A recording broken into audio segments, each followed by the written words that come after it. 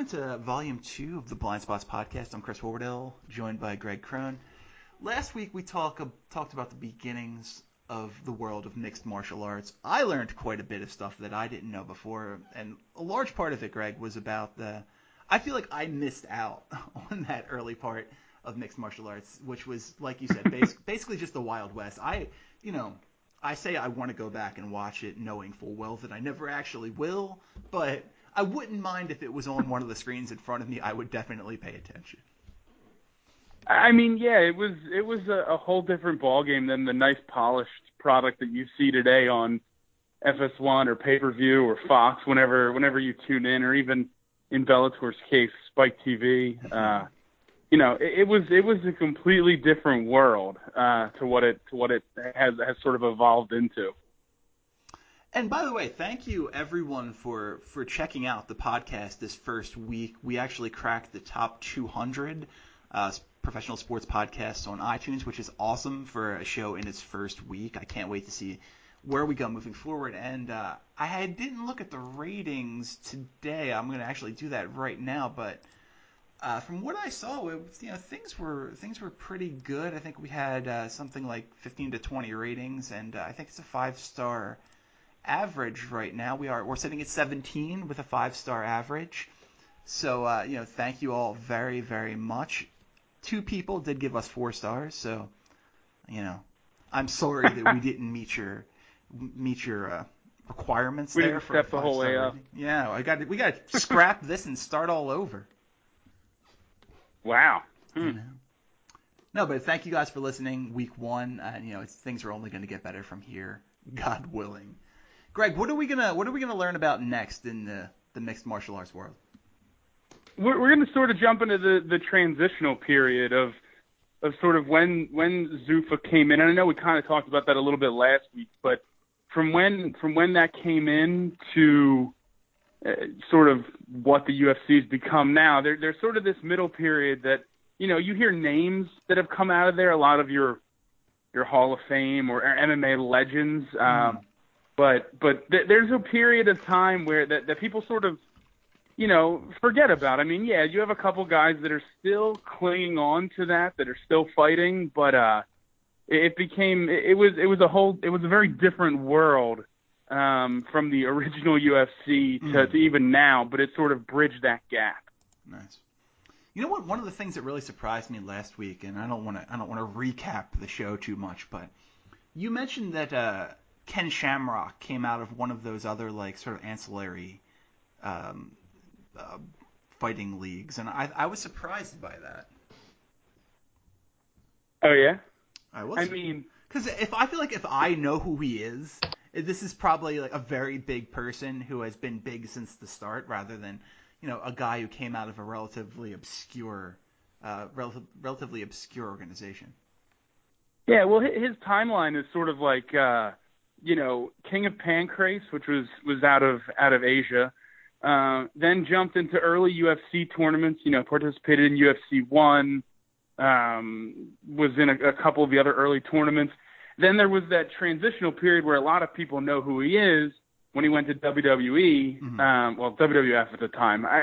Whatever, it doesn't matter. I'm not here to trademark their stuff. Sure. But he went there for a few years, and it's actually not as long as I actually thought. I looked it up probably within the last year, and he was only in the WWE for maybe around 2 years.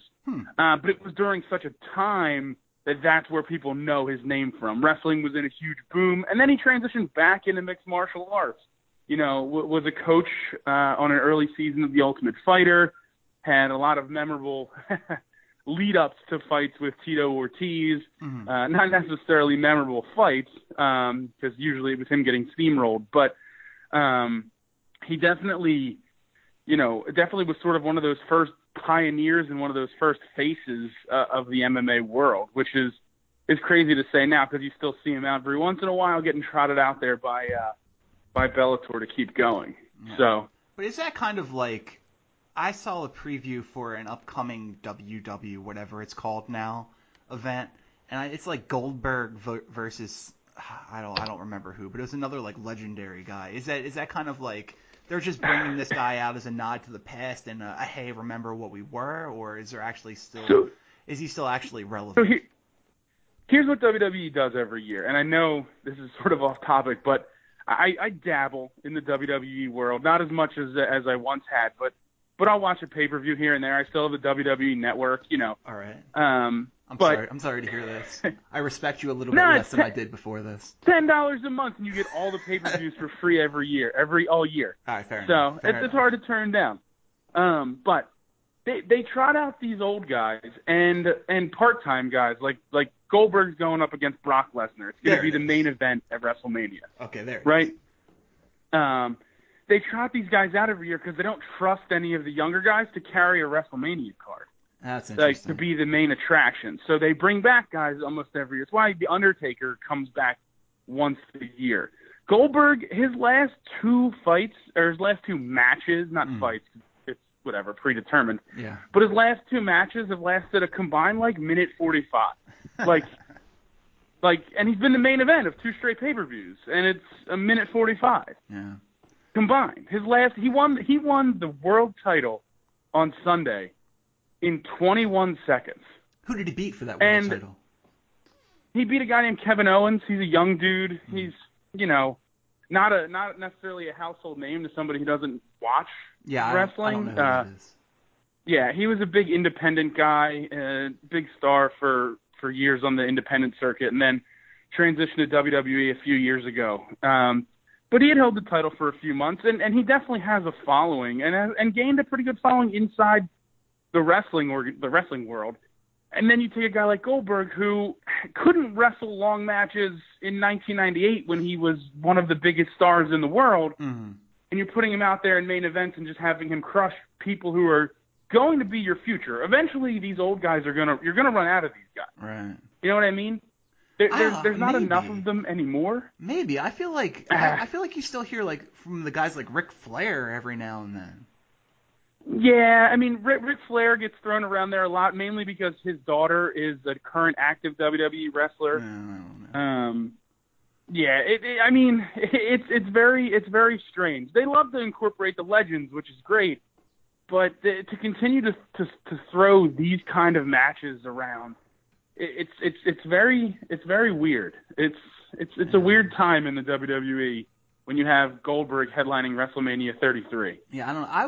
I think you and I have talked about this before. I don't know if we've talked about it on any sort of air, but I was a giant wrestling fan growing up, and that I think it sort of grew out of it around 14 or so. But man, I loved wrestling when I was a kid, and I remember very fondly every Saturday morning going over to my friends' houses, and all of us would be in one place, and we'd watch all the crazy wrestling stuff in the morning.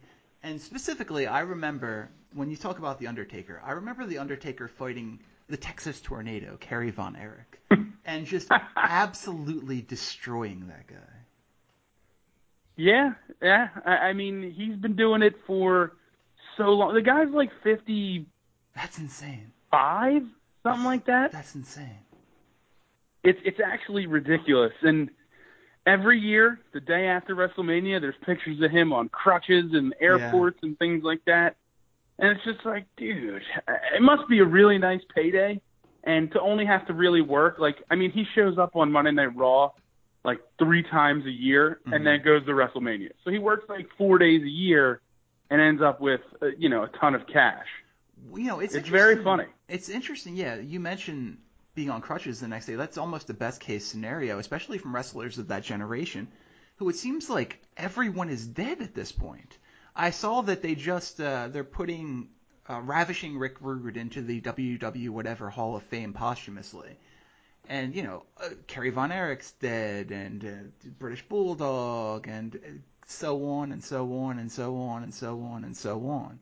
These guys, I mean, maybe it's from the rampant drug abuse. Probably it's from the rampant drug abuse and, the other things that went along with that in terms of substance abuses. But there are not long shelf lives for these wrestlers. I think one of the big reasons that you mentioned, there aren't a lot of these guys around anymore is because these guys are dead. Yeah, I mean, it's a rough career. I mean, if you watch wrestling, right, WWE's on twice a week.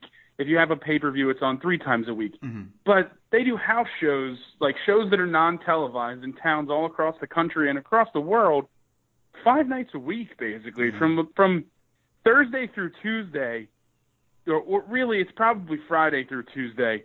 They do shows every night. They're doing the same matches you're seeing on TV. They're doing in front of just stadiums of people. Mm-hmm.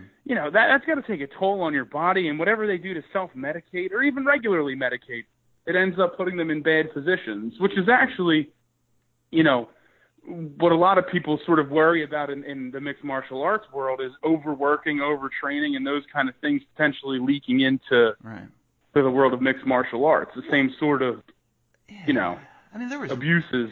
There was rampant steroid abuse too. I would imagine those guys were almost encouraged to use steroids. You don't get, you don't just naturally look like somebody like Rick Rude does, or Scott, any of the Steiner brothers, or Goldberg, or anybody like that. Although The Rock would tell you differently. Yeah, I mean, you're not getting the 22-inch pythons of Hulk Hogan by saying your prayers and eating vitamins. You know what I mean? That's not the case. And I mean, a lot of those guys are pretty open about that as they get older and talk about it. And if you hear them in different interviews and any sort of segments that they may do, they do talk about it. And it was definitely something that was I'm not going to say encouraged, but unmonitored. If that makes sense. Certainly they were basically So until they really started to break things down. You know that there's a problem when you can find a list of 100 wrestlers who died before their time. Yeah, that's not surprising. Not surprising in the least bit. Now, I don't know a lot of these guys. I mean, obviously there's big names like, and this is just alphabetical, and I'm certainly not going to go all the way through it, but, Andre the Giant and Bam Bam Bigelow. And after that, there is the Big Boss Man. I did not know Big Boss Man was dead. That's actually sad. Yeah, it's been like 6 years. I think it's been or longer. 7 years. It's been longer than that. It's been 11 years since he died. 12 years. All right, wow. 13 years. 13 years since he died. He went into the Hall of Fame 2 years ago, posthumously. Something like that. Yeah, I mean, page 1 is literally just the A's and B's. Brian Pillman, the British Bulldog. Oh man, it's unbelievable. This is Chris Benoit. I did not know Chris Benoit died. That was 10 years ago. Okay, hang on. Maybe you didn't know Chris Benoit died? I didn't remember Chris Benoit died. Benoit died in one of the most horrific ways possible. Like, he basically went insane, may or may not have killed his entire family, and then himself. Oh, right. Yes. Yeah. That horrible tragedy that I blocked out over the last 10 years. Yeah. Understandable. I could see why you'd block it out. There's another one of the famous Von Erich families. I think there was like 5 of those brothers. David Von Erich is dead. I think they're pretty much all dead at this point. There's only one that's still alive, Kevin Von Erich. David Von Erich died in Japan. Kerry Von Erich killed himself. They had a younger brother who wasn't really a wrestler. He killed himself. He was like in the business, but like wasn't big enough to actually wrestle. I watched the documentary. The WWE Network has a great amount of documentaries, if you couldn't tell. Yeah. You've got Earthquake. He's gone. You got Eddie Guerrero. He's gone. And that's through 3 pages. There's a guy named Gary Albright who's dead. He looks to me like in this picture a combination of Stone Cold and the guy who we talked about earlier, who's Bill Goldberg. That's what he looks like. If those two had a kid, it would be Gary Albright. And I've never heard of Gary Albright, but I can imagine. Yeah, if the kid was also older than them. One real quick thing before we go back to the MMA. You mentioned documentaries. I watched an amazing documentary this week. And actually, I heard about it first on a show that we both listened to, Doug Benson's podcast, Doug Loves Movies. I forget who it was that mentioned it, but it's on Netflix right now. It's called the Barkley Marathons. Absolutely awesome. I was captivated from start to finish. I encourage everyone to check it out, and it made me want to know what happens every single year. Thing is awesome. It's just this crazy 100. They call it a 100-mile marathon, but it's actually closer to 120 through the woods it's a southern state. I forget which one. It's awesome. Everybody go watch it right now. Listen to the rest of the show, then go watch it. First of all, you have to be insane to run a 120-mile marathon. They are. Number one. They are. Yeah. Number two, I saw that on Netflix, like, while I was scrolling through, and just assumed it was something to do with Charles Barkley, so I ignored it. Dude, watch it the first opportunity you get. I was literally, and I like documentaries, but I'm not the world's biggest documentary guy. I was captivated from the first 5 minutes, and I wish it was longer. And I watched it at like 12 o'clock one night too. So it was awesome. Good. So you got a ton of sleep that night. Well, it's not very long. It's probably like 90 minutes, 100 minutes tops. But yeah, it's crazy. And every single one of these people is like these hyper competitive. I was shocked by how many academics were in it. A lot of like PhD people, a lot of professors, people who have to set these like incredibly high standard goals for themselves, and they just don't let anything get in their way. But yeah, awesome. Go watch it. Back to the WWE. There you go. Apparently, my subconscious just desperately wants to talk about the WWE because sadly I could for the next couple of hours with all the childhood memories I have. Hulk Hogan versus The Ultimate Warrior at WrestleMania being one of the greatest matches I've ever seen in my life. But yes, back to the world of mixed martial arts. Yeah, I mean, so in transitioning, once more state initiated sanctions came in and getting cleared to be legal in different states, the weight classes is where everything sort of became more prominent. You know what I mean? So they started splitting guys up, more even matchups. You're not getting the 600-pound guy versus the 180-pound guy. Less freak show fights.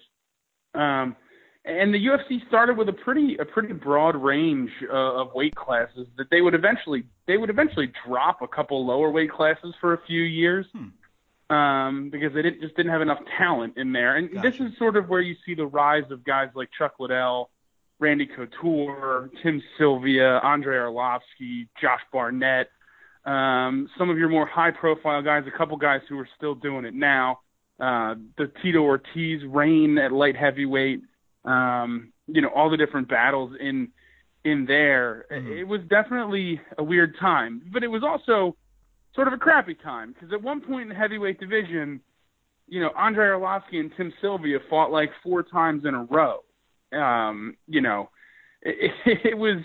was very weird. It felt like almost every other pay-per-view, those two guys were battling it out. I specifically remember, being a freshman in college, and on a Saturday night, one night, there wasn't anything going on. Mm-hmm. We went to a local establishment and paid a cover charge to watch Ken Shamrock and Tito Ortiz fight, and then Arlovsky and Tim Sylvia go at it. And Arlovsky-Tim Sylvia may have been the most boring fight I've ever seen.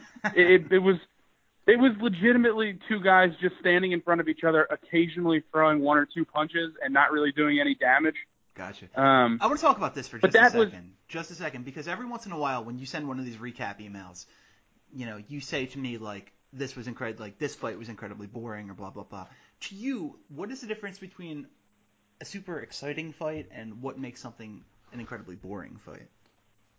So the biggest thing when it comes to exciting fights is like guys, actually engaging. Gotcha. Some of the criticism that you get with like a Floyd Mayweather boxing match is like, oh, he doesn't really engage. He just kind of dances around, defends, blocks, and then occasionally throws a combination here and there. Those are the kind of fights that when you get them in WWE can be, or get them in the UFC. See?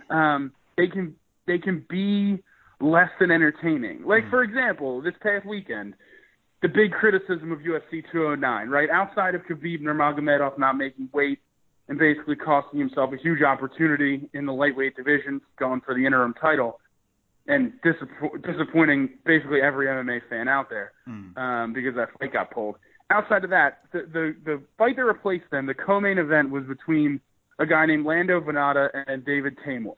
These two guys went at each other for 15 straight minutes, throwing crazy combinations, engaging in the fight for the full 15 minutes, right?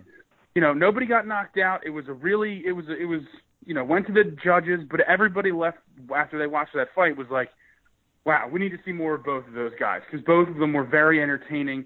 They weren't worried about getting, knocked out or hurt. They were out there to try and, impose their will on the other guy. Sure. Then you transition to the main event, which everyone was, especially in the MMA world, was hyped for, because Stephen Wonderboy Thompson and Tyron Woodley, they fought at UFC 205. They were the co-main event, New York City, Conor McGregor, that whole big, hullabaloo. And they fought to a majority draw in favor of, technically it's a draw, so nobody won. But Woodley kept his belt. And they went at it for 5 rounds. There were times where you thought Thompson was going to be choked out or knocked out, and then there was other rounds where he sort of controlled all the action. It was back and forth. Well, on Saturday night, they could have basically put you to sleep with the amount. They threw less punches in the entire fight than they did in one round of the first fight, if that makes any sense. Gotcha. You think there was you think such timidity. Yeah, you think that was a conscious decision from them, where was this an instance where they're trying to change up their style because the other person has seen them go one way before, or is it just this is a circumstance thing? I definitely think that's part of it. There's no doubt about it, especially from the part of Tyron Woodley. I think that Thompson was afraid of getting taken down because, Woodley was a D1 wrestler. Like, he's a legitimate wrestler and grappler. Thompson's a point karate guy. He came from kickboxing and karate. He doesn't have the ground skills. So Thompson was very timid, didn't want to throw a lot of, low kicks and things like that can get grabbed and taken down. So he played a weird outside game where he did a lot of feinting and not really throwing. And Woodley just kind of stood there and didn't really do much. He faked a couple punches. Now, last 30 seconds of the fight, he caught Thompson with a big right hand, knocked him down. Thompson got back up and then got knocked down again. Then it went to the horn, and the judges gave the fight to Woodley because Thompson didn't do enough to win that fight. They use Nevada's weird. The approved MMA council, the approved MMA council, or whoever makes these rules, made these rule changes a couple months ago that said, 10-8 rounds and different things were going to be more prevalent. Certain things now matter more than others. But at the beginning of the pay-per-view, they showed this disclaimer saying, hey, these rules have not been adopted in Nevada yet. We're still playing based off the old rules. If that's the case, one of the biggest things is octagon control, right? So what octagon control essentially is being able to dictate where the fight goes. And that's what Thompson did for basically 3 of the 5 rounds, which you could say that would have won him the fight. But he didn't do anything with the octagon control is the biggest problem. Yes, Woodley was very inactive and he didn't really do anything to wow you, but you didn't do anything to give the judges a reason to give you the title over the champion. So it was a very boring, I think in the first round there was maybe 5 punches thrown at most. Yeah. It was brutal to sit through and watch as me and my buddy were sitting here watching the main event. It was a tough one. How often are main events that disappointing? Because, I feel like this is the kind of thing we see in the boxing world a lot, where, there's this incredibly hyped up main event and somebody just knocks the other person out in a round and a half, and everybody paid $120 for a fight that lasted 6 minutes. It certainly varies. I know when it's a knockout like that in spectacular fashion in a short amount of time, people are less inclined to complain than if it's watching a guy dance around for 25 minutes and not do anything. I think it probably happens maybe 40% of the time, and that's a complete rough guess.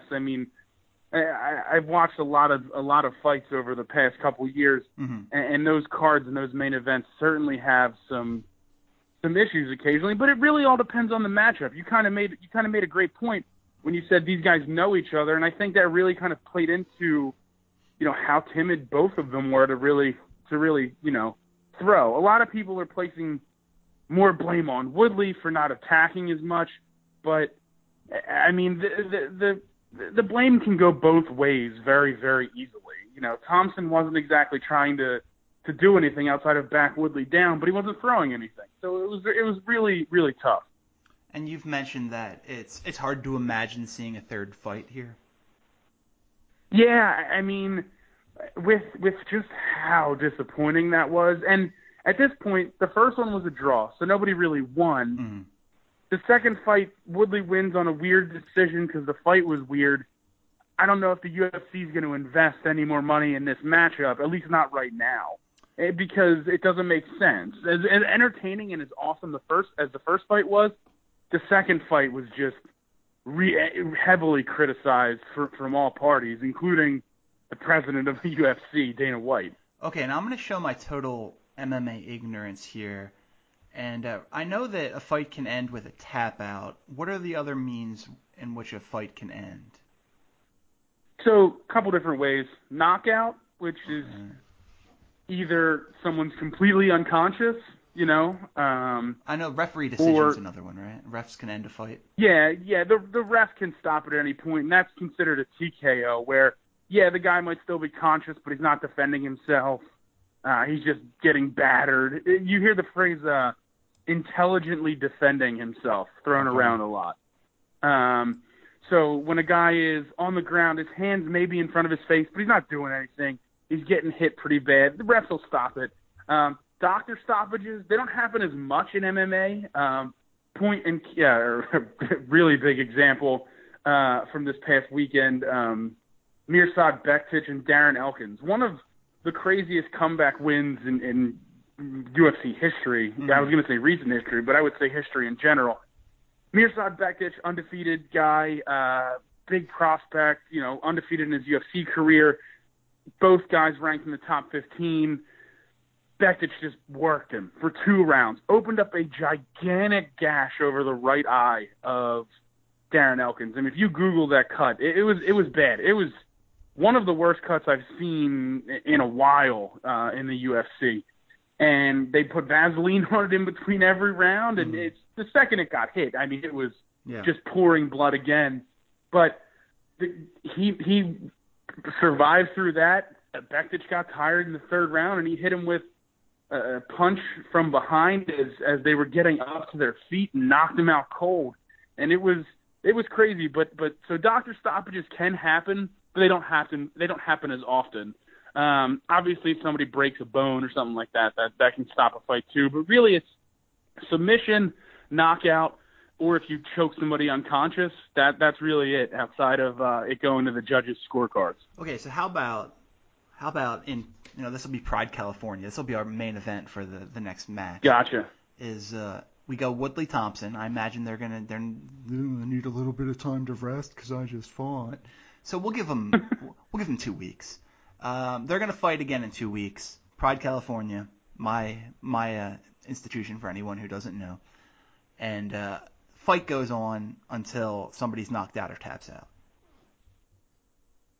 Yeah, I mean, you could do that. I'm going to. I don't know where that's getting sanctioned. I guess California, like you said. Exactly. You can do You're going to sanction it? Okay. I'm going to sanction it. My dogs are completely in on this. I think you're going to sign off on it. And I think that I think that does it. I think we're set at that point. Yeah. I mean the biggest that's fine. I'm sure they'll dive right in.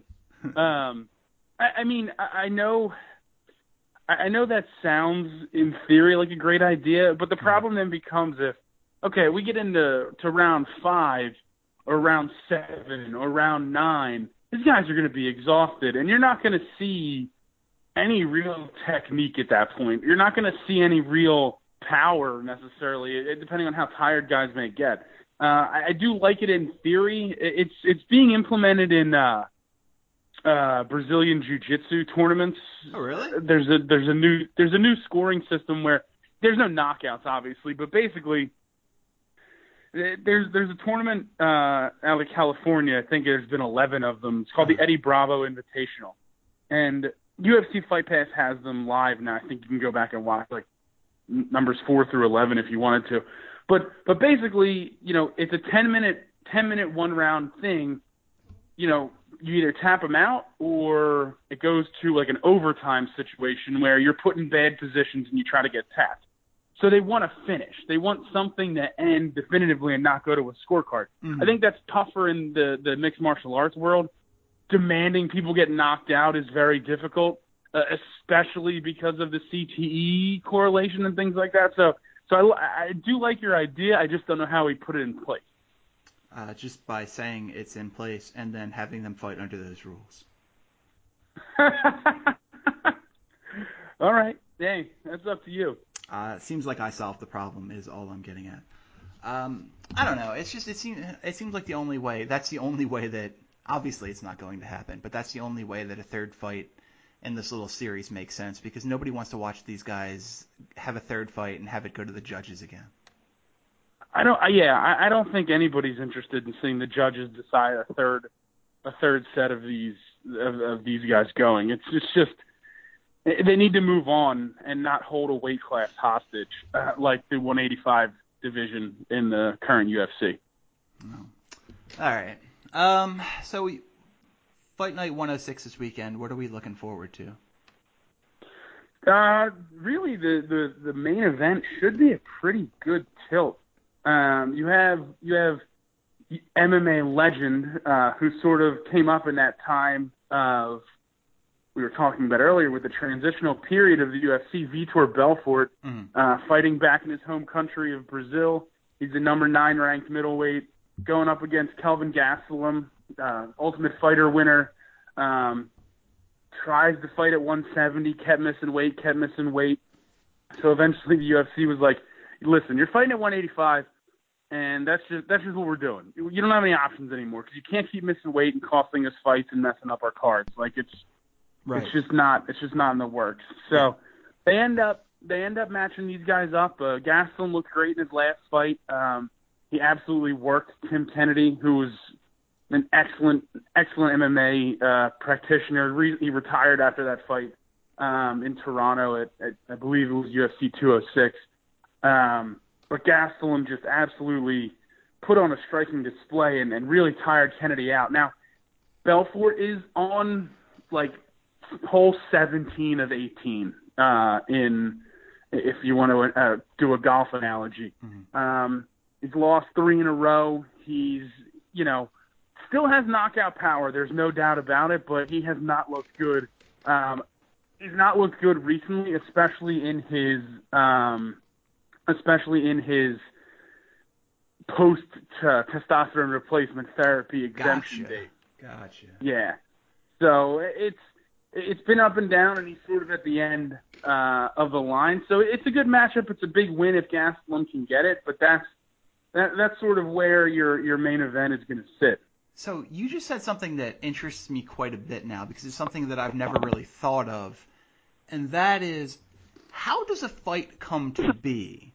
And you mentioned that the UFC matched these two guys up. How is a fight set? Who decides this person's fighting this person? There's a matchmaker essentially. For the longest time it was Joe Silva.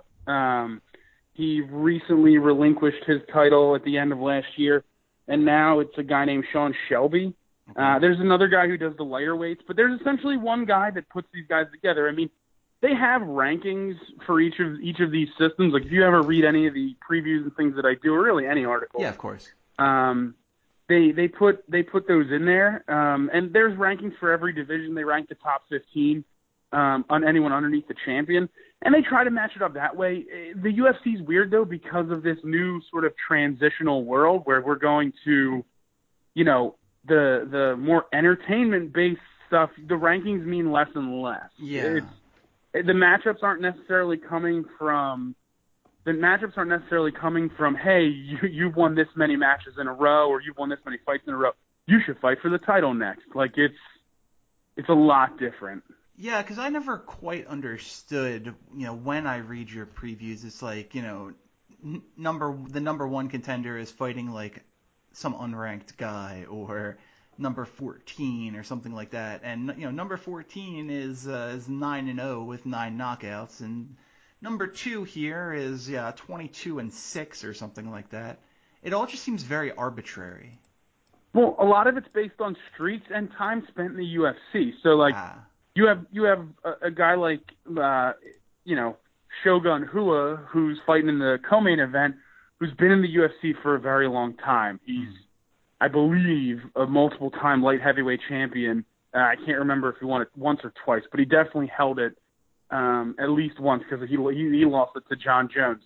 So, I mean, there's a definite, he's been there for so long. He loses a couple fights. He may drop from, 3 to 9. Then he wins a fight or 2 fights, and he jumps back up. Whereas the guy he's fighting, John Vellante, he's ranked number 12. He hasn't been in the UFC that long. He's had his ups and downs, but he sort of just broke into those rankings. The problem is they don't go based off the rankings enough when they're making these matchups. So you see a guy who is 9-0, like you said, and he's ranked number 14. Well, how does that work? Well, that's his cumulative record from, all of his fights leading up to the UFC to now. So, got you. It's not necessarily inside the UFC. Gotcha. See, I wish they would have like a second set of rankings, kind of like conference rankings in basketball or football, college basketball or conference or football. Like, okay, this guy is this overall, but in conference they are this. Yeah, I mean, there are definitely websites that do that and have their own rankings. Not necessarily rankings, but they'll break it down record-wise, like, oh, he's 16-4 and overall 7-1 in the UFC, like those kind of things. That definitely is something that's out there. But I do get what you're saying, like where if it was broken down a little bit more as opposed to just, hey, here's number 7 versus number 6. Gotcha. It's going to be a whole different ball game now, though, because the goal isn't to see who's the best fighter at this point. The goal is to who puts enough butts in the seats and gets enough people to buy these pay-per-views. That's why George St. Pierre is back, and he's fighting Michael Bisping. He's getting a title shot in a division he didn't fight in after 3.5 years of being off. Like, sure. George St. Pierre didn't fight at 185. He fought at 170. He was a champion for a very long time. But he didn't fight 15 pounds heavier. Like, so the fact that he's coming back and getting that immediate title shot in a different division over top of a guy like Yoel Romero, who is on an absolute tear, undefeated in the UFC. There's a couple things here and there, that people will question with Yoel Romero. The Tim Kennedy fight where he sat on the stool for like an extra 30 seconds in between rounds sort of comes to mind. But the guy murks people. He just... Dude, his last fight, he knocked out former champion Chris Weidman with a flying knee.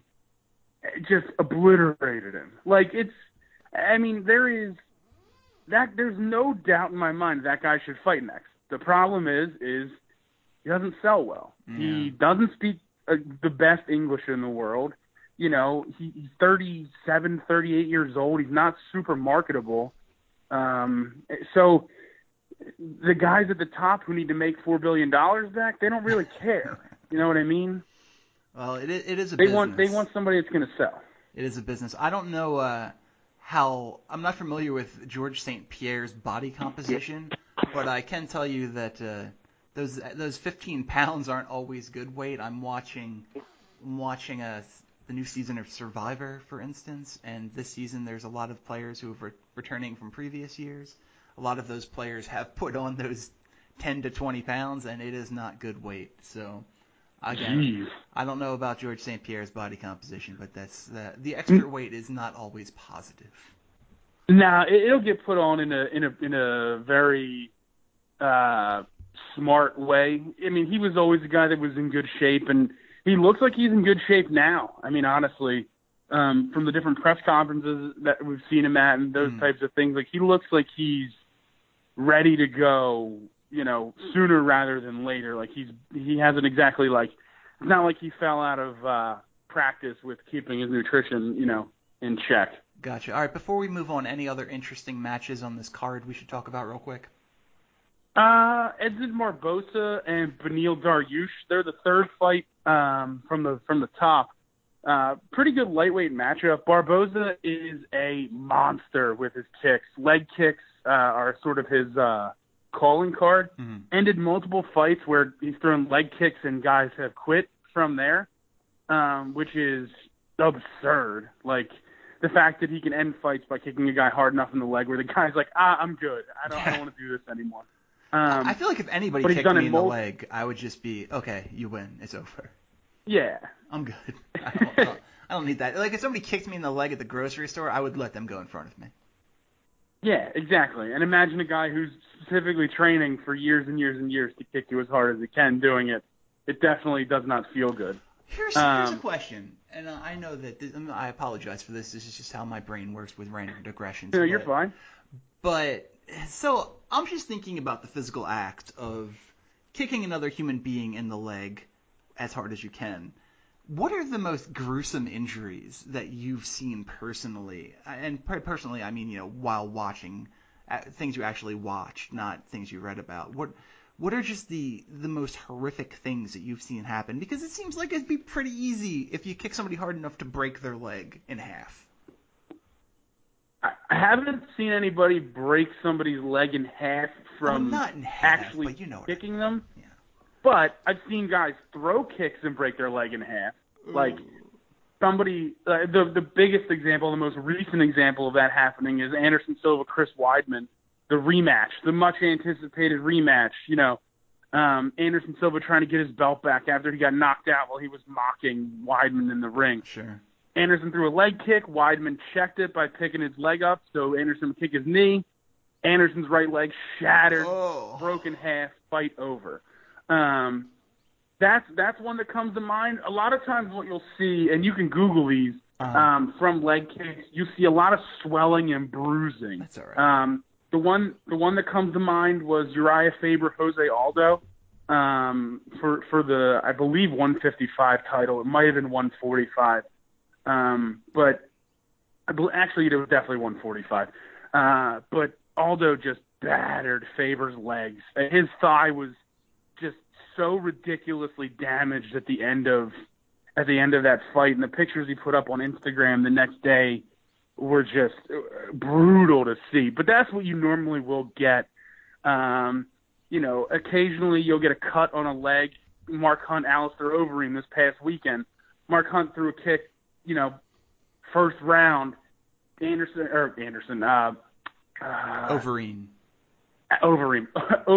checks it, and he kicks him right on top of the knee.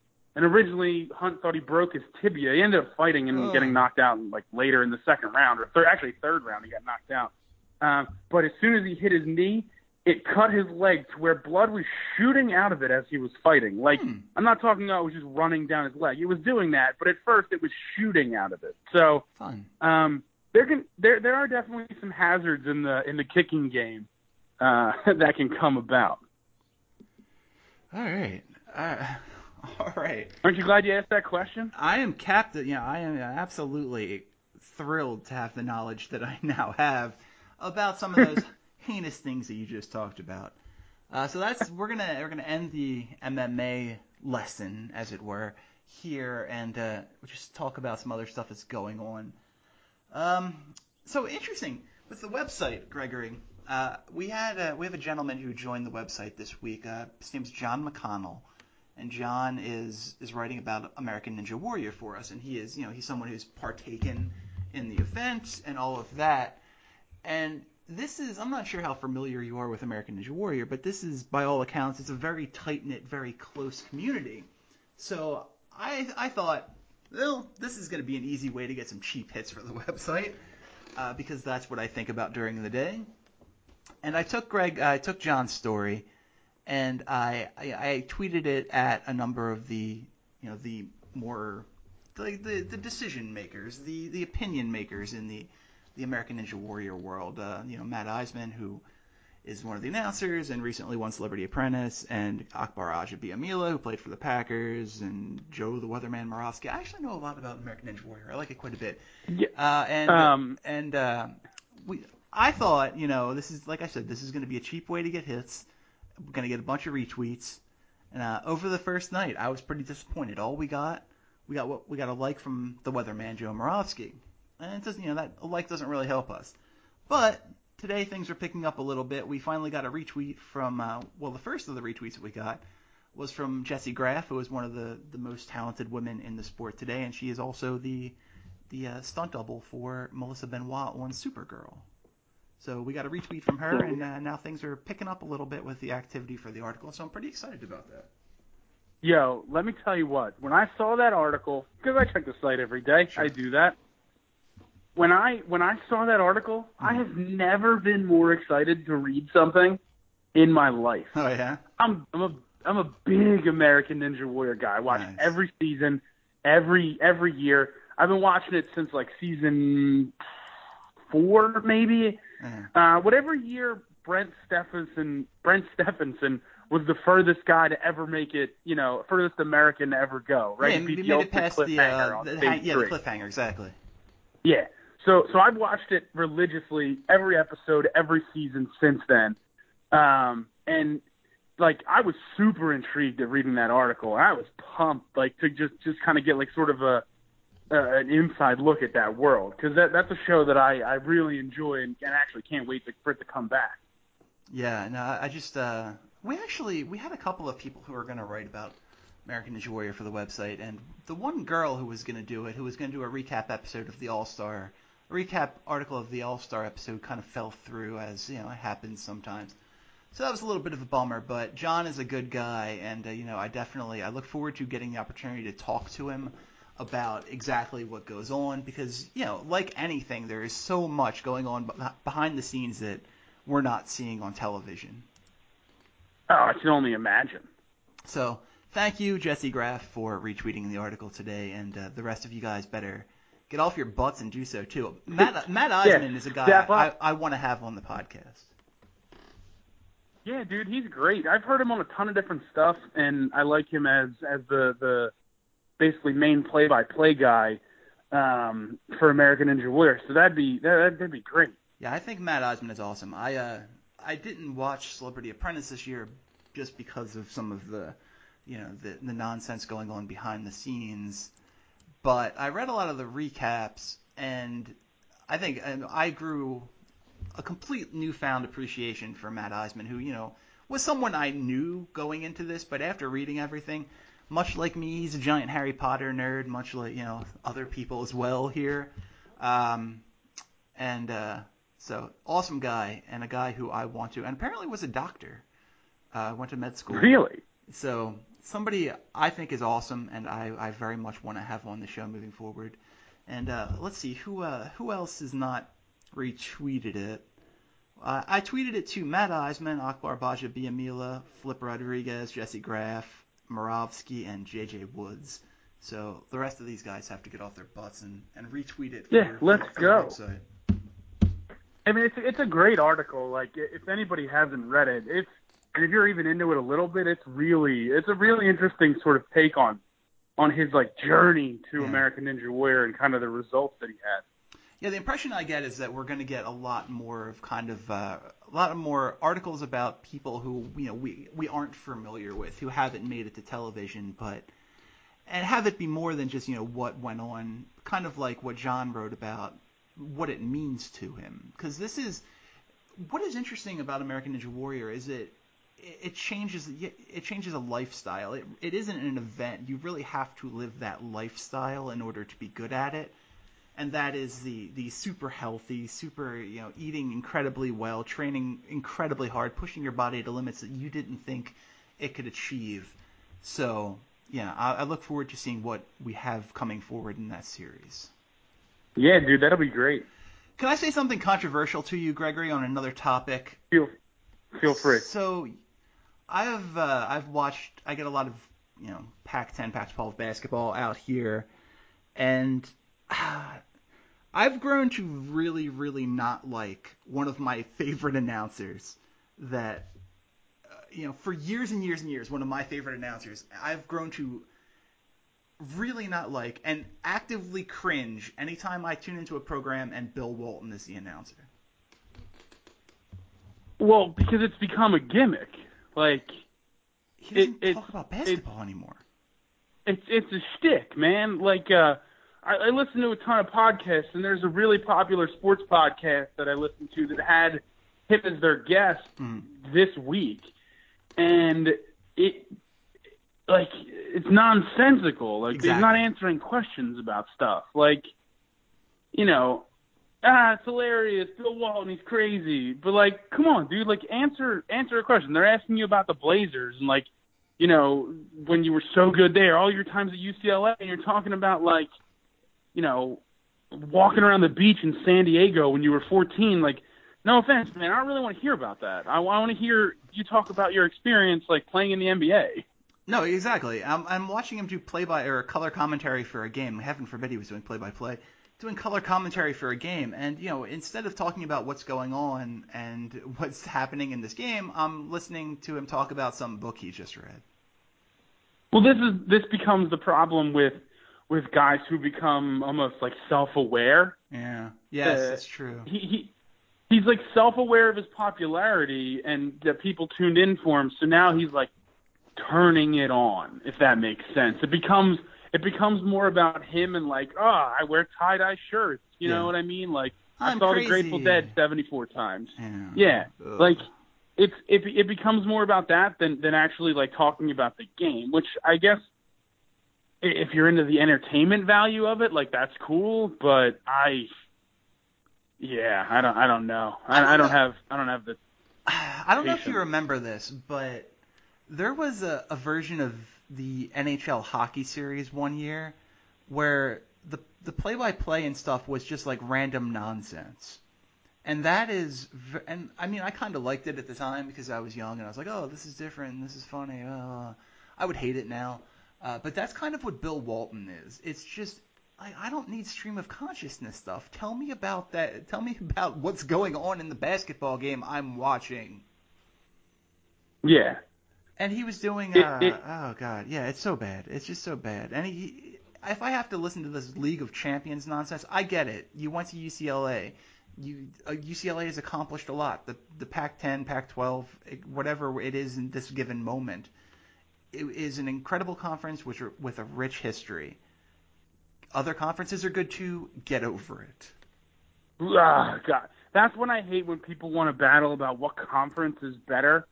Like, yeah, okay, this year this conference may be better, but next year a different conference is going to be better. Like, you can't say that this is the best conference of all time. It doesn't do anything. That's why when guys get into arguments about the Big Ten versus the SEC in football, like, yeah, okay, the SEC's been great for the last 10 years. Mm-hmm. Was the SEC that great last year? Not really. And the Big Ten was pretty good. They had three teams that were, above average. Yeah. It's very the whole conference debate on which conference is better is very, very unappealing. You know who else has really suffered after, as you've said, sort of becoming self-aware of his own popularity? A guy I loved a long time ago, and now it's just entirely insufferable, is Mike Mayock doing his NFL analogy and NFL draft stuff. I can't stand him anymore. He's aware he's popular. There's a certain part. Yeah. There's a certain part about him where, like, they go to the same well over and over again. It's like Mel Kiper. It's the same well over and over and over again because that's what originally got them to that point.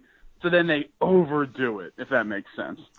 Yeah, and interestingly today, Mayock's name has come up as a potential general manager candidate for the Washington Redskins because get him in there. Apparently, that last regime wasn't dysfunctional enough, so let's get Mike Mayock in there. I'm torn on this because I have concerns about what happens to the NFL Network if Mike Mayock leaves. But man, if he were to take over the Redskins, I can't imagine that would be anything but a disaster. They're going to be absolutely yearning for a drunk Scott McLaughlin to take back over. The Redskins are the craziest franchise in like sports. It's weird. They just love to just self-implode constantly. Like from Shanahan mismanaging RG3 to this whole situation with Scott McClellan or whatever. Like it's insane. It's insane to see how quickly they've dissolved. Like they've lost basically their entire receiving core outside of, I can't think of his name, but he was a rookie last year and had a pretty good year. Well, they have Jameson Crowder and Josh Doctson, and they signed Terrell Pryor from the Browns today. Yeah, okay. So they've tried to rebuild a little bit by getting rid of some of those older guys, but Kirk Cousins clearly isn't happy because he won't just pay him. Like, yeah. I don't understand. I don't understand what goes on in any of their meetings and then how they decide on things. Like, Kirk Cousins is not Tom Brady, right? No. We know that, but he's a serviceable enough starter that a lot of teams would take in the NFL. Kirk Cousins is more than serviceable. He is one of the most underrated quarterbacks in football. Even better. That makes my point even better because, like, let's commit to a guy for once. So, like, what are you what are we waiting for if you're the Redskins? And I'm fine with it because I'm an Eagles fan, so whatever. Redskins, keep being dumb. But, I don't know what Dan Snyder's looking for. Does he think he's going to find some magic potion where he gets, 4 superstars that he can put together to be a champion? Like, it just doesn't make any sense. There's no building in that franchise. It's like, all right, we're good this year, so, like, next year we're just going to self-destruct. Yeah, Cousins was one big play away from throwing for 5,000 yards this year. I wanted Pryor to re-sign with the Browns for selfish reasons, but I certainly understand why he would go to this Washington team. I was surprised. Originally reported as an $8 million deal. It's actually a $6 million deal with $2 million in incentives, but it's clear that he took this one-year deal, went to play with the best quarterback he could find in the best situation he could find, hoping to cash in free agency next year. We actually, at the same time, we learned that our beloved Philadelphia Eagles made quite a splash in free agency yesterday by signing Alshon Jeffrey away from the Bears, reported as a one-year $14.5 million deal. It's actually a one-year deal worth $9.5 million with $4.5 million in incentives. So it's a much better contract than I thought it was. Yeah, I mean, obviously it's hard to be like, I hate the Alshon Jeffrey signing. Mm-hmm. No, I'm a big fan of it. You get him, you put him in yet another contract year. Right. I mean, as long as he stays off the injured list and doesn't get mixed up in any sort of suspensions, I think it's going to be a great addition. It made me a little bit happier about the Torrey Smith signing. Yes, agreed. Dude, that came across the wire, and then like 85 people at my job were like, "Oh my God, you see, we signed Torrey Smith," and I was like, "He's terrible." I mean, not terrible, but no, he's kind of terrible. Yeah. He's kind of terrible. He was one of the 5 lowest rated receivers by PFF last year. Another one, actually giving the Eagles 3 of the top 5 lowest rated receivers, joining Nelson Aguilar and Darrell Green Beckham. But yeah, he drops 25% of he's another guy who can't catch the football. Yeah, it's awesome that he gets deep once in a while, and I like it. But like you said, like him a lot more knowing that Jordan Matthews and Alshon Jeffrey are also there. Right, exactly. It gives you an actual receiving core. If Torrey Smith was your big splash, I would have been very disappointed with yesterday. Yeah, I don't think he's anywhere near as good as some of the people I've heard talk about this signing are acting. He's not, and it's interesting because it seemed like the Eagles had agreed to terms with Kenny Britt, who went on to sign with the Browns for like four relatively big contract. I forget what it was exactly, $432 and change or something. And so I was pretty disappointed. I was disappointed when I woke up yesterday morning, and I saw that Britt had signed with the Browns while we were left with Torrey Smith. Now, obviously, I felt better after the Alshon Jeffrey thing. The one-year deal is a mixed bag. It kind of guarantees that you're going to get this guy. He's going to be focused. He's going to give it the most effort possible. And in addition to that, having a huge chunk of his contract tied to incentives also means he's going to play that much harder. But this is a show me deal. This is, if it works out, we'll sign you to a long-term extension. Yeah, we're going to give you big money. I worry about 2018 production from Alshon Jeffrey, but I mean, I guess that's a problem for 2018. Yeah. Well, It's a very good deal in the short term. The question becomes is, could you eventually hurt yourself long term, depending on what happens? Yeah, and it's also worth pointing out that now, because only 1 year of Torrey Smith's deal is guaranteed. After that, there's 2 team options. So following the 2017 season, Jeffrey, Jordan Matthews, and Torrey Smith are all theoretically free agents.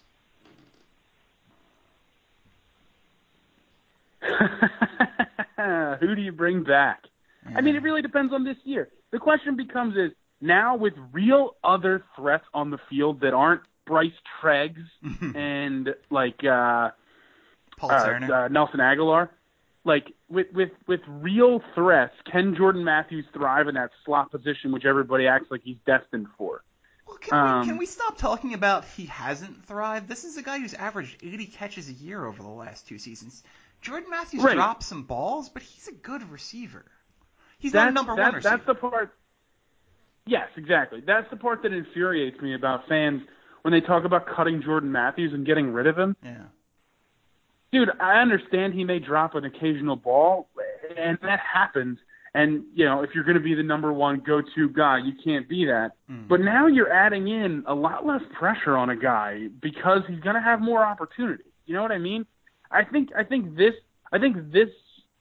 signing really, really benefits Jordan Matthews in the long run. And I think he's going to get paid, whether it's by us, which I would hope, or by somebody else after next year. Well, and I mean, obviously the guy it benefits the most is Carson Wentz. Carson played with basically nothing at the wide receiver position last year, and also missing a right tackle and Alan Barber for part of the season. So you have a healthy offensive line, and not only a healthy offensive line, you have everybody's back. They just re-signed Wisniewski today to a 3-year deal. Announced today that they're not going to cut Kelsey, and that's a good decision. Kelsey had a nice bounce back year in 2016. They brought in former top 10 pick Warmack from the Titans. Love that signing. I do Love too. It. He's underperformed to a huge degree, but for 1 year and $1.2 million, I believe, he's going back to play for his college offensive line coach Jeff Stoutland, who's the Eagles' offensive line coach now. So yeah, great upside and an unbelievable run blocker. So if he can turn it around, that's wonderful. This offensive line is not only healthy, it's very deep, it's very talented.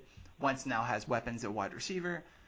There's gonna be an interesting dynamic once the draft rolls around, because I don't know how you feel, but obviously the biggest need on the team right now is cornerbacks. The starters are currently Jalen Mills and Ron Brooks.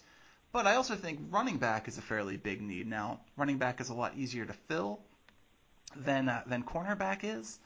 But I'm telling you, we're looking at a draft where theoretically these top couple of running backs are going to drop for whatever reason, and this is stuff we're hearing 6 weeks before the draft, so who knows how much of it's actually reality.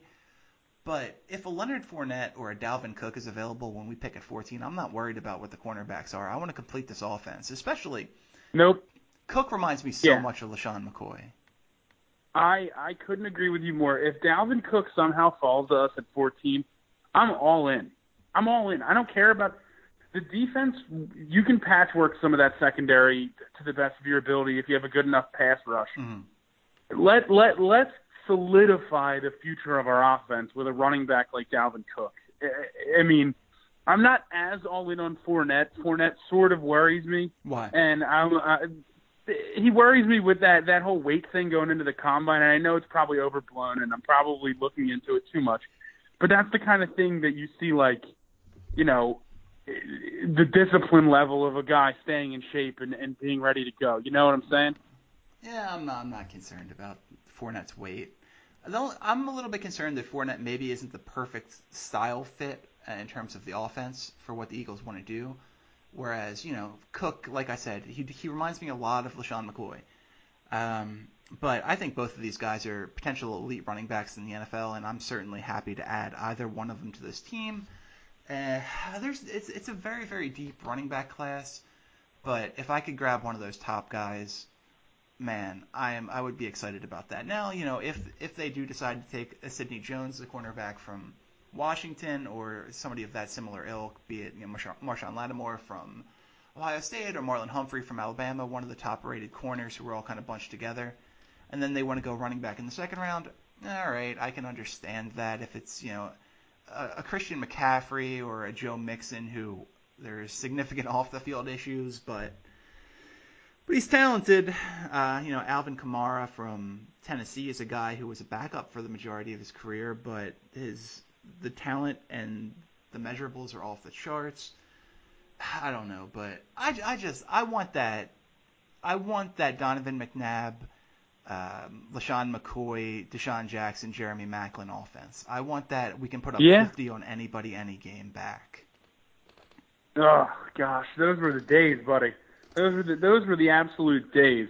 To think about how stacked that Eagles offense was from then through the dismal end of the Chip Kelly era, it actually almost blows your mind at how quickly a team can get blown up with the wrong decision makers in place. Well, it reminds me of the cornerback situation under Andy Reid. Andy always plays such an emphasis on having a deep, talented cornerback situation. And then all of a sudden we have the Ron Brookses and the Leotis McKelvins and the Nolan Carrolls and those guys of the world. Who was the unbelievably forgettable guy who we signed from the Ravens the year played for us in 2015? Oh God, I don't know. The sconce guy. I don't even remember his name. Dude, oh my God. 2015. He was the dude. Oh, he missed some sort of optional camp because he was out buying sconces with his wife. I'll eventually remember it. It'll make me mad. That stuff is very important. I'm actually looking at the Eagles 2015 roster right now. No, well, it wasn't Byron Maxwell, so I wonder, was it? No. It wasn't Walter Thurman. Was it the year before? What? Bradley Fletcher? No, Fletcher was the other guy. No, Fletcher was the toast man. Yeah, Fletcher. He got burned on every play. Fletcher was the other cornerback who started opposite this gentleman I'm thinking of. And it looks like it might have been 2014 actually, because this was the Byron Maxwell year in 2015. So the starters at cornerback were Bradley Fletcher and Cary Williams. Yeah, that's who it was, Cary Williams. Boy, was he terrible. Oh, man. Dude, he was that's why, you know what? You know what's crazy? Everybody was making this big push like, A.J. Bouye, however you pronounce the last name, from the Texans. Everybody's like, the Eagles are interested. Dude, I'm sick of signing corners. I'm sick of it because every time we sign a corner, they come in and they've been trash. Since Asante Samuel, every corner that we've signed has been trash. So, yeah, I especially Bouye, who's a guy who really only had 1 year of being, an elite player. But you worry that he's Byron Maxwell 2.0 and Nnamdi Asomugha 3.0. Oh, God. I still have nightmares about Nnamdi. Nnamdi couldn't cover me. No, Nnamdi was terrible. He was absolutely terrible. I thought Maxwell honestly got a little bit of a bad rap. I thought he was a really bad scheme fit for what they wanted to do, and I think that's evident in how he's playing in Miami. But, yeah, big money cornerbacks for the Eagles that has not paid off. That's been an absolute disaster. I pine for the days of Troy Vincent, Bobby Taylor, into Lito Shepherd and Sheldon Brown. Al Harris is the third corner. Yeah. You can't forget Al Harris at the third corner with his absolutely guaranteed stone cold lock pass interference at least once a game. Like that, you could have set your watch to Al Harris getting a pass interference or personal foul. Al Harris was a little penalty prone, and a little is probably an understatement. But would you not take him obviously not current day Al Harris, but that version of Al Harris as your number one corner given what's on this team right now? Oh, absolutely. There's no way you would turn it down because you have Jalen Mills who, don't get me wrong, he stepped up as a rookie. He definitely made, he was a serviceable corner for what he was asked to do so quickly into joining the NFL. Yeah. The thing that I cannot stand is you get burnt 15 plays in a row. You're giving up yards after yards after yards. You make one play and you put your finger up and you start wagging it like you're Dikembe Mutombo. Like know the situation, James realize that you just got Yeah. destroyed up and down the field. James Thrash syndrome. Yeah, exactly. I need James Thrash to drop 65 balls in a row and make one catch and point to the sky. That's the kind of thing that I can't stand when guys do that. Well, that was just Thrash thanking God that he actually caught that one.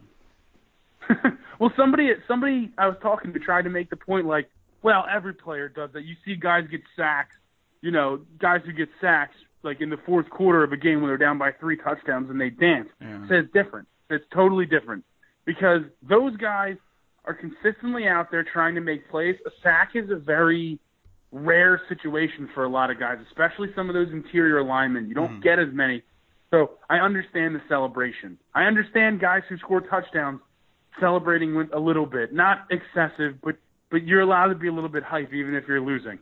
If you break up a pass after you have just been getting dogged all game and you want to try to celebrate, give me like the cross arm, look, like get out of my face with that.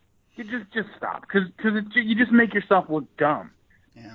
All right. Well, a couple of more guys on this roster that they're going to have to make a decision about. There's been some talk that Chase Daniel could be available via trade, and there might be some interest. And Michael Kendricks is unquestionably available via trade, and it seems like they might cut him if they don't find a trade partner.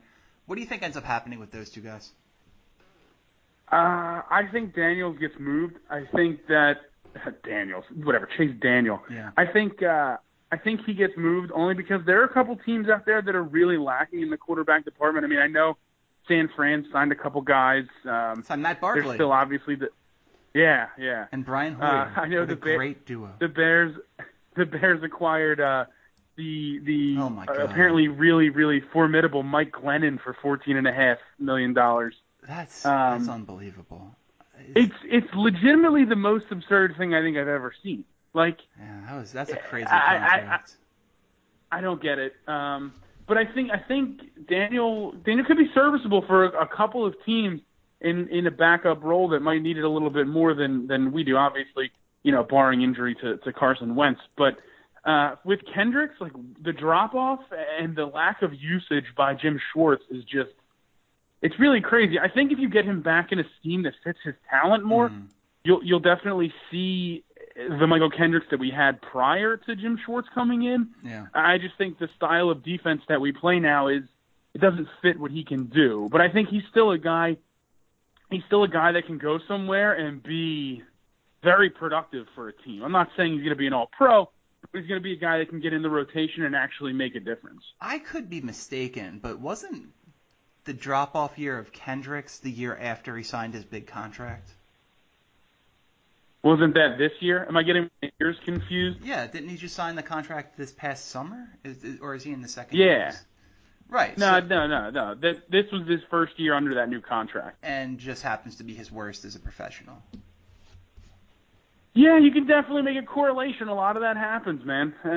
That's unfortunately the danger of inking guys to long-term deals and giving them big money. I don't want to speak for a guy, but sometimes in those cases, you see the passion sort of fade because they've gotten that paycheck, Yeah, because one of the, I mean, obviously he's still working hard and all of that, but one of the big stories that people tell is Jimmy Butler from the Bulls just completely changed after he signed that big contract. He was a very, very late first-round pick out of Marquette, kind of an afterthought, known as one of the hardest working guys in basketball, just continuously trying to get better, just working constantly, great teammate, one of the better perimeter defenders in basketball, and absolutely no ego. Then he signs this big deal, and by all accounts, he is just, he's an egotistical little bad word right now.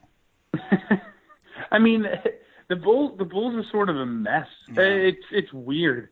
Everybody, you signed an aging Dwayne Wade. You brought in, who is obviously like the biggest head case in the NBA, and Rajon Rondo. Like that guy's a lunatic. Yes. And you kind of made all these moves, and the team's just not responded. But that can, especially in the NBA, because that money, that's guaranteed money. Yes. You know what I mean? Like that's you signed whatever's on that page. That's what you're getting. There's no ifs, ands, or buts. So I can see how that would change your drive, man. It would change. I'm sure Like I'm going to tell you right now, I guarantee you it would change my drive for certain things. Like if I was an athlete like that and I was putting my body through, crazy workouts, being like a super intense guy, I'm in the gym shooting all that time, to get that that paycheck. And I get that, you know what? All right, it's a Tuesday. Maybe I'll only go shoot around for an hour as opposed to 2. Like I could see how that could affect somebody. Of course, I'm not an elite athlete. I'm just a guy. Don't sell yourself short. That's going to be Blind Spots Volume 2. We will be back here next week talking more MMA and more of whatever else we want to talk about at the end. So thanks for listening. Thanks for the ratings. Please keep it up. Please rate and review. It helps us out an incredible amount. I'm Chris Warberdell. He's Greg Crone. We'll see you back here next week.